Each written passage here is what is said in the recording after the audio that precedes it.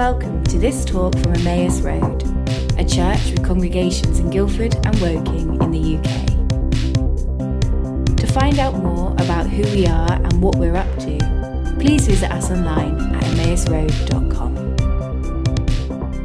It's a joy to have Jill with us. She doesn't really need any introduction, but for those of you who don't know her, she's the Director of Spiritual Formation.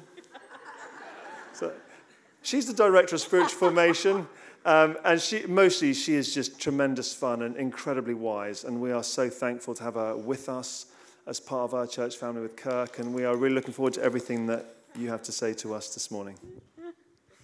Thank you, Bill. God's so good, hey? He's so good. And he has more for us than we could ever imagine. We've got prayer week coming up. You saw the advertisement on Emmaus News. This is exciting. Prayer is a core spiritual practice for us as a church community. We were birthed out of prayer. We are sustained by the presence of Jesus as we lean into him in prayer. I'd encourage you. I have good news. The good news is there are 17 slots still available in the prayer room, so you won't miss out. The really good news is they're all in the middle of the night, which means it won't conflict with anything on your calendar. So I'm looking forward to going online tomorrow and seeing all the slots full. I'm actually doing a night watch myself, which anybody who knows me, I'm not an owl, I'm a lark. And so I thought, well, I can't ask you to do what I'm not willing to do myself. So I'd encourage you to join me and try meeting with Jesus at night in the prayer room. You never know what might happen.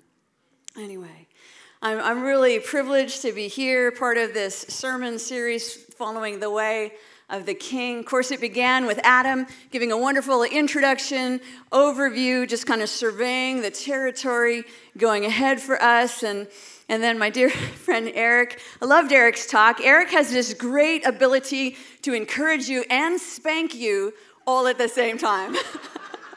It's like a kiss and a kick. So I felt both comforted and afflicted by Eric's talk. And then I couldn't see Rachel myself. Is she here today? Where is she? Okay, how many of you enjoyed Rachel's talk? Somebody from the front lines, the trenches, talking about how to be salt and light. I listened to it on my way this weekend. It's fantastic. And so good to actually hear from people in Marketplace about how this lives itself out, right? Out there. So we're really grateful for you stepping into that space for us. And then it's going to go on from here on the weeks after, and we're going to jump into some really meaty stuff in the Sermon on the Mount. Jesus is going to talk about all the hot topics, murder and adultery and divorce. It sounds like HBO, it's just, all the difficult bits. And he's going to bring his own interpretation to what the law and the prophets say. He's going to say, you've read that, blah, blah, blah, blah, blah. And then he's going to say, but I say unto you, blah, blah, blah, blah, blah.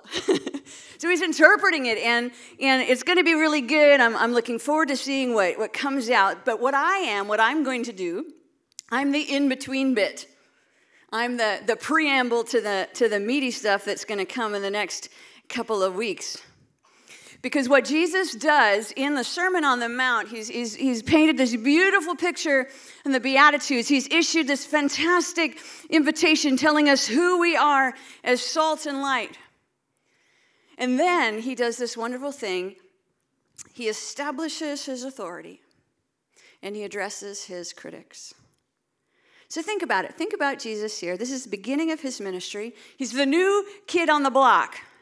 He's the new guy on the preaching circuit. So does he have any podcasts? Have you listened to them? Does he have a Twitter following? How many Twitter followers does he have? I think I have about 14 Twitter followers. I get really excited when it bumps up to like 15. Did Jesus have a Twitter following? Where did he come from? He came from Nazareth? Can anything good come out of Nazareth? Oh, maybe he had good parents. Maybe he came from a good family. So who were his parents? Joseph, a carpenter, a layperson, a blue-collar worker. That's his parentage. That's his lineage. Oh, maybe he went to a good school. Maybe he went to Oxford, maybe even Cambridge. Did he go? Where did he go to school? Who is this guy? He's just this nobody who showed up nowhere, out of the blue. Who is he? And why should we listen to him? And there's rumors that he hangs out with all the wrong people. You know, women of ill repute and tax collectors and sinners. I even heard it said that he's broken the Sabbath. This guy, he doesn't play by the rules. He's a lawbreaker. He's not a lawgiver. He's not a law interpreter. How can this be a holy man, and why should we listen to him? So in the face of these criticisms, Jesus pauses before he begins to unpack his interpretation of the law and the prophets. And here's what he says, Matthew 5:17-20. I think it's on a slide. Is it? Did we get it? All right. Do not think that I have come to abolish the law or the prophets. So he's a lawbreaker. Do not think that I have come to abolish the law and the prophets. I have not come to abolish them, but I've come to fulfill them. For truly, I tell you, until heaven and earth disappear, not the smallest letter, not the least stroke of a pen will by any means disappear from the law until everything is accomplished. Therefore, anyone who sets aside one of the least of these commands and teaches others accordingly will be called least in the kingdom of heaven. But whoever practices and teaches these commands will be called great in the kingdom of heaven. For I tell you, unless your righteousness surpasses that of the Pharisees and the teachers of the law, you will certainly not enter the kingdom of heaven.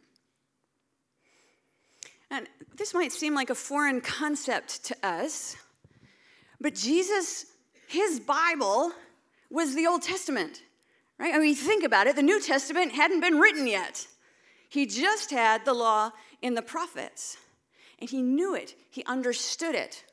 It said that he's quoted from the Old Testament in his teaching. He quotes the Old Testament 78 times. And not just one book. It's not like he had like one favorite little bit that he just kind of hammered over and over. He quotes from Genesis and Exodus, Leviticus, Ezekiel, Jonah, Micah, Malachi, just across the full breadth of the Old Testament. It's a basis for so much of his teaching. Jesus referred to the Old Testament as the scriptures, the Word of God, and the wisdom of God. The theologian Adolf Schlatter says this: Jesus saw his entire life calling in the scripture. It was not marginal, but it was absolutely central to his life. His whole life was consumed with this, to do what each commandment commanded. Here's the one man, the first in history who not only knew the word, but did it. Jesus knew the Old Testament through and through, and he lived by it. He did it. And we've got this wonderful example in the baptism. Jesus goes to be baptized, and John the Baptist is feeling a little embarrassed by this situation. It's like, here's the Lamb of God who takes away the sin of the world, and you want me to baptize you? But Jesus says, no, you have to do it. This must happen so as to fulfill all righteousness. Jesus wanted to fulfill the law. I've not come to abolish it, but rather to fulfill it. I want to talk for just a couple of minutes. What does it mean that Jesus fulfills the law? Let's just turn on our slide, I've got it here, to Luke 4, verses 16-20. This is a familiar story. Jesus went up to Nazareth, where he'd been brought up, went to his home church, where he hung out. On the Sabbath day, he went to the synagogue, as was his custom. He stood up to read, and the scroll of the prophet Isaiah was handed to him. Unrolling it, he found the place where it was written, and he said this: "The Spirit of the Lord is on me, because he has anointed me to proclaim good news to the poor. He sent me to proclaim freedom to the prisoners, recovery of sight to the blind, to set the oppressed free, and to proclaim the year of the Lord's favor."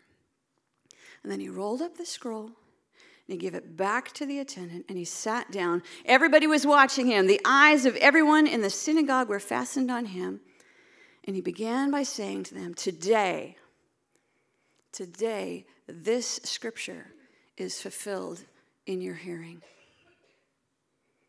The word fulfill in Greek is plerosai. It means to accomplish, to obey, to bring out the full meaning, to complete or bring to its destined end. That's what the word fulfill means. And here's the thing about Jesus. He's so, I don't know why people think Jesus is a nice guy. I don't think he's a particularly nice guy. I think he's subversive. I think he's confrontational. And he just stirs it up. But here's when he starts to make statements like, I've come to fulfill. I've read this passage, and now it's being fulfilled right now, here and now. He's inferring it's being fulfilled in himself. And here's where we have to decide what we think about Jesus.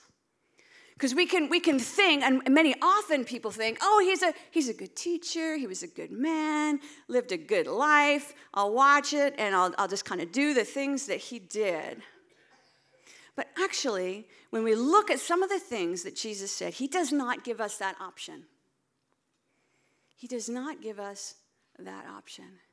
C.S. Lewis says it just beautifully. He says, Jesus, he's given us 3 options. When we look at how he lived and when we look at what he said about himself, Jesus is either a lunatic or a liar, or he's the Lord. He's either a crazy megalomaniac sociopath, or he's out of his mind, or he is who he says he is. And here's what Jesus is saying about the scriptures. He's saying, this book that you revere, this book's about me. Everything in this book points to me. You know the whole sacrificial thing? You take the lamb and you sacrifice it and you pour out the blood on the altar for the remission of your sins? Yep, that's about me. That's what he's saying. And in Proverbs 8, there's this beautiful story, this image of wisdom, co-creating with the Father, daily his delight, and delighting in man and creation every day. And Jesus going, yeah, that bit there, that was about me. And the Psalms are full of these amazing, beautiful Psalms. We call them the Messianic Psalms that foreshadow, that speak the reality and the truth of the Messiah, who Jesus is with us and for us. Even the Psalm that starts, my God, why have you forsaken me? Which, of course, he quotes at his crucifixion. He's going, this is my book. This is about me. Isaiah, the book of Isaiah. For the virgin will bear a child. A shoot will come out of the stump of David. Everything in the Old Testament points towards this man. So what Jesus is saying, this whole narrative, this whole book that you built your religious systems around, this is my story. I am the main character. I am the climax of this story. I am the point. I am the final word. Not only that, I am the author of this story. Not only that, I am the word itself. And we see his disciples understood this. We read the beginning of the book of John. In the beginning was the Word. And the Word was God, and the Word was with God. We've seen his glory full of grace and truth. So either Jesus is, again, as I said, crazy megalomaniac, going, yeah, this is all about me, guys. Or he's lying to us. Or he is who he says he is. And I was trying and thinking and praying about how do I describe to you the relationship between the law and the prophets and God revealed through his son, the Word. And I came up with this little exercise. Can we try something together? Is that okay? It won't be dangerous, trust me. So close your eyes. You don't have to. This is totally optional. If you wish, close your eyes. Picture a dark landscape. It's dark. And then all of a sudden there's a flicker of light, a little candle. And that's Abraham. He's holding it. And then just over there's a torch burning on the right-hand side, and that's Moses. And then a little further we see Isaiah, and David's got a couple of candles there. And then there's a bunch of little candles off the other way. Those are the lesser prophets. And there are these lights, shining lights, over the course of the history of Israel, bring light and illumination. They're beautiful. But then the sky begins to lighten. The darkness begins to recede. And the Son of Righteousness rises with healing in his wings. And the light that gives life to all men has come. The writer of Hebrews says it this way. You can open your eyes. Hebrews 1, verses 1 to 3. In the past, God spoke to our ancestors through the prophets at many times and in various ways. But in these last days, he has spoken to us by his Son, whom he appointed heir of all things. And through him, he also made the whole universe. The Son is the radiance of God's glory and the exact representation of his being, sustaining all things by his powerful word. So Jesus is the word of the Father given to mankind. And because of this, he is uniquely qualified then to rightly interpret the Old Testament. He's uniquely qualified. He is the one who can say, you have heard, but I say. You have heard, but I say. Those are his unique qualifications. I want to move on and look at another part of this passage in verse 20. Jesus says, for I tell you that unless your righteousness surpasses that of the Pharisees and the teachers of the law, you will certainly not enter the kingdom. And let's talk about the Pharisees for a second. Anybody love the Pharisees? Yeah, do you know what? We have a little song in Canada. It's really hard using cultural references from back in Canada because they don't compute here at all. So in Canadian Sunday school, we had a little song going, I just want to be a sheep, ba, ba, ba, ba. Anybody sung that one? All right, okay. Well, there's a verse that goes, I don't want to be a Pharisee because they're no fair, you see. I just want to be a sheep. Anyway, so we don't like the Pharisees, right? The Pharisees were like, boo. If there was a pantomime, everybody would boo. There's the cultural reference, right? The Pharisees would come on the stage and be like, boo. Look who's behind you. Yeah, all that. So the thing about the Pharisees is they really wanted to please God. They sincerely wanted to be holy. They just didn't understand how it worked. At least in this new dispensation, now that the Son of Righteousness has risen. They tried to use the word from the outside in.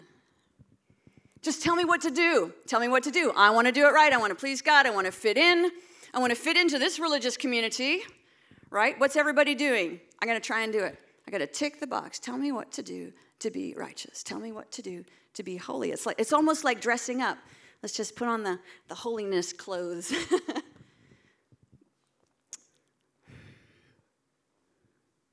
Let me tell you what Martin Jones, he's a theologian, here's what he says about the Pharisees. And what did Jesus have against them?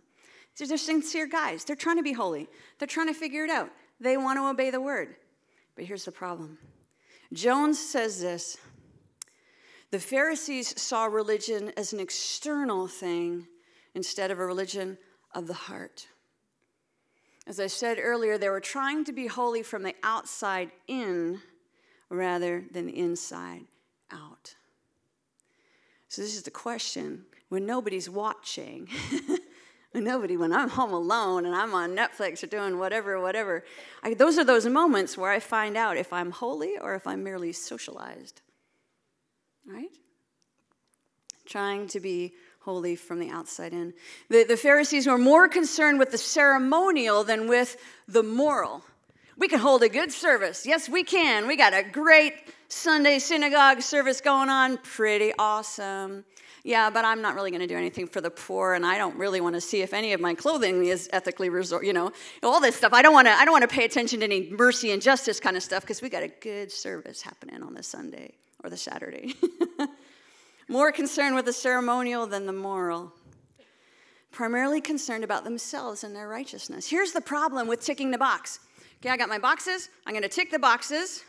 Here's a temptation, human temptation. We all do it, unless you're far more spiritual than I am. I'll look over at the other person's box to see if they've ticked the same number of ticks that I've ticked on my box, right? No, you've never done that? You're all more holy than I am. We measure ourselves, right? We measure ourselves. And you're either gooder than or less gooder than, badder than. There's somewhere on the spectrum, and you find yourself on, and you're consoled that you're better than the badder than, and you're like, cranky that you're not as good as the gooder than. And the last problem with the Pharisees is they're interested in the minutiae, the details, rather than the principles. They're interested in action and activity rather than motivation. They're interested in doing rather than being. And here's what Jesus says: unless your righteousness surpasses that of the Pharisees or the teachers of the law, you're not going to enter the kingdom. And you're like, but God, I'm trying to be good. These are like the super good. And I'm trying to be good. I'm trying to be a good person. At least I'm trying to be a better person like Eric over there, and I'm trying to fit into like life at Emmaus and do the right things and wear the right clothes and all of that stuff.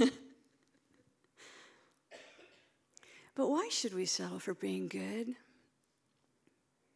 Why should we settle for being a good person? Why should we settle for merely being a good person when the invitation and the opportunity is for us to be completely transformed? Why settle for being good when I can become a new creation? When holiness can come from the inside out?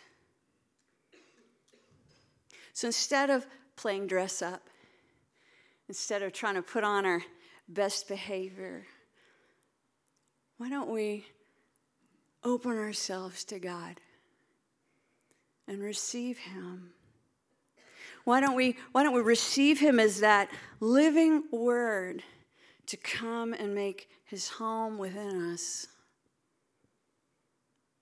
We see it foreshadowed in the Old Testament. There's some beautiful invitations. The writer of Hebrews quotes Jeremiah in Hebrews 8, and he says this. Let's pull up the next scripture.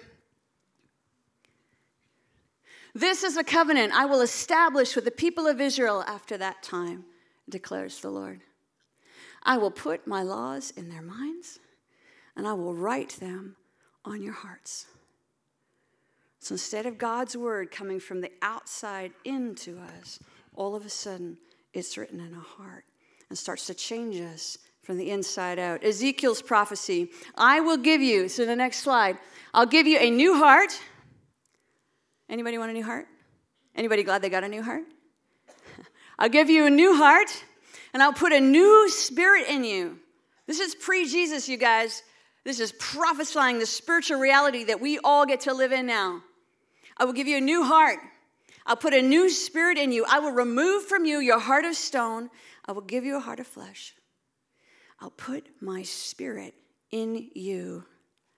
And I will move you to follow my decrees and to be careful to keep my laws. Here's the distinction that is so important. Here's what Ezekiel is saying is, I will move you to follow my decrees. Which means when I think about the commandments of Jesus and all the stuff that's going to unfold in our subsequent weeks, as we're looking into the Sermon on the Mount, it's not going to be, I have to. But God, by virtue of indwelling us, living in us by His words, He changes the disposition of our heart, our longings and our desires. So instead it's like, I get to be holy. I get to do this. The scripture said it's God who's at work in us to will and to act according to His good purposes. He's the one who draws us into holiness of life, makes us a new creation. So what does this mean for us, Emmaus Road Church? Why does this matter, this little piece of theology? How many of us are playing dress up? How many of us are just trying to adapt and acclimatize ourselves to church culture? How many of us are just trying to tick the boxes? How many of us are trying to be good or gooder? Those things are not the good news of the kingdom.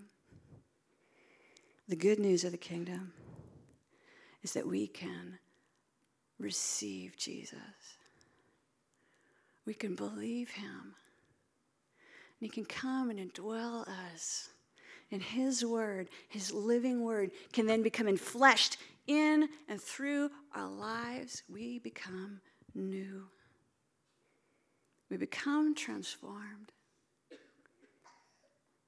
And transformation sometimes happens a little tiny bit at a time. Sometimes transformation happens, there are suddenlies when God breaks in. But ultimately, when we receive Jesus, when we believe he is who he says he is, not liar, not lunatic, but actual Lord, God of all creation, and the ultimate final word of the Father, we become changed at a molecular level. Everything inside of us changes. And everything is possible. So what I want to do is I'd encourage us, let's just stand together. Some of you have known Jesus for a long time. This isn't new news. It's still good news, but it's not new news. Some of you are just figuring out all this Jesus stuff. Who is this guy? And I just want to lead us in a prayer where we would invite him to come and indwell us. And you may have prayed this prayer a million times already. Still pray it again. Pray it again. And this might be the first time you pray something like this. So we're just going to pray it together. I just encourage you, again, completely optional, you guys. It might be helpful for some of you to place your hand either on your heart or on your belly. There's something about physicality when we do something actually physical and posture ourselves. And I'm just going to pray a prayer. You're welcome to join me just in the quietness of your heart, if you so desire.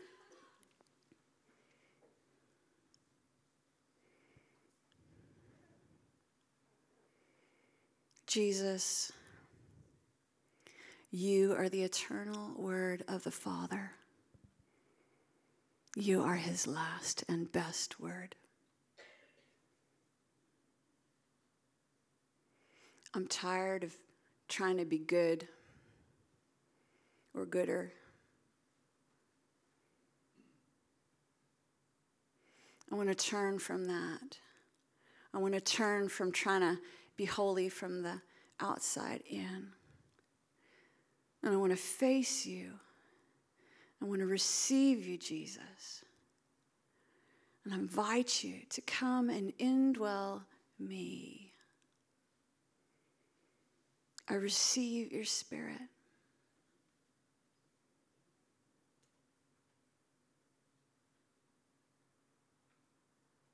I receive your spirit.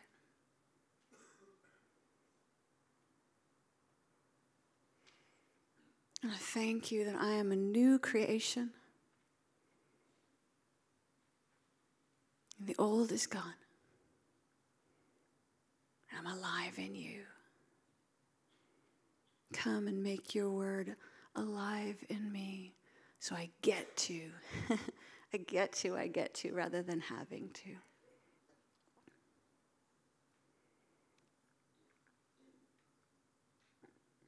Thank you. Amen. Amen. Have a seat.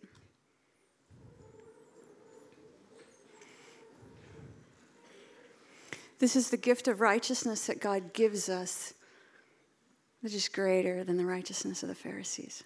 This is the gift. For those of you who that's kind of a new thing for you and you've got questions about who Jesus is, Alpha starts this week. It's not too late to join, so talk to Sammy or look at the website, sign up online. Ask your questions about Jesus and who he is, because he'll take you on a journey you could never imagine. So thanks so much, and I think Bill's going to take it from here.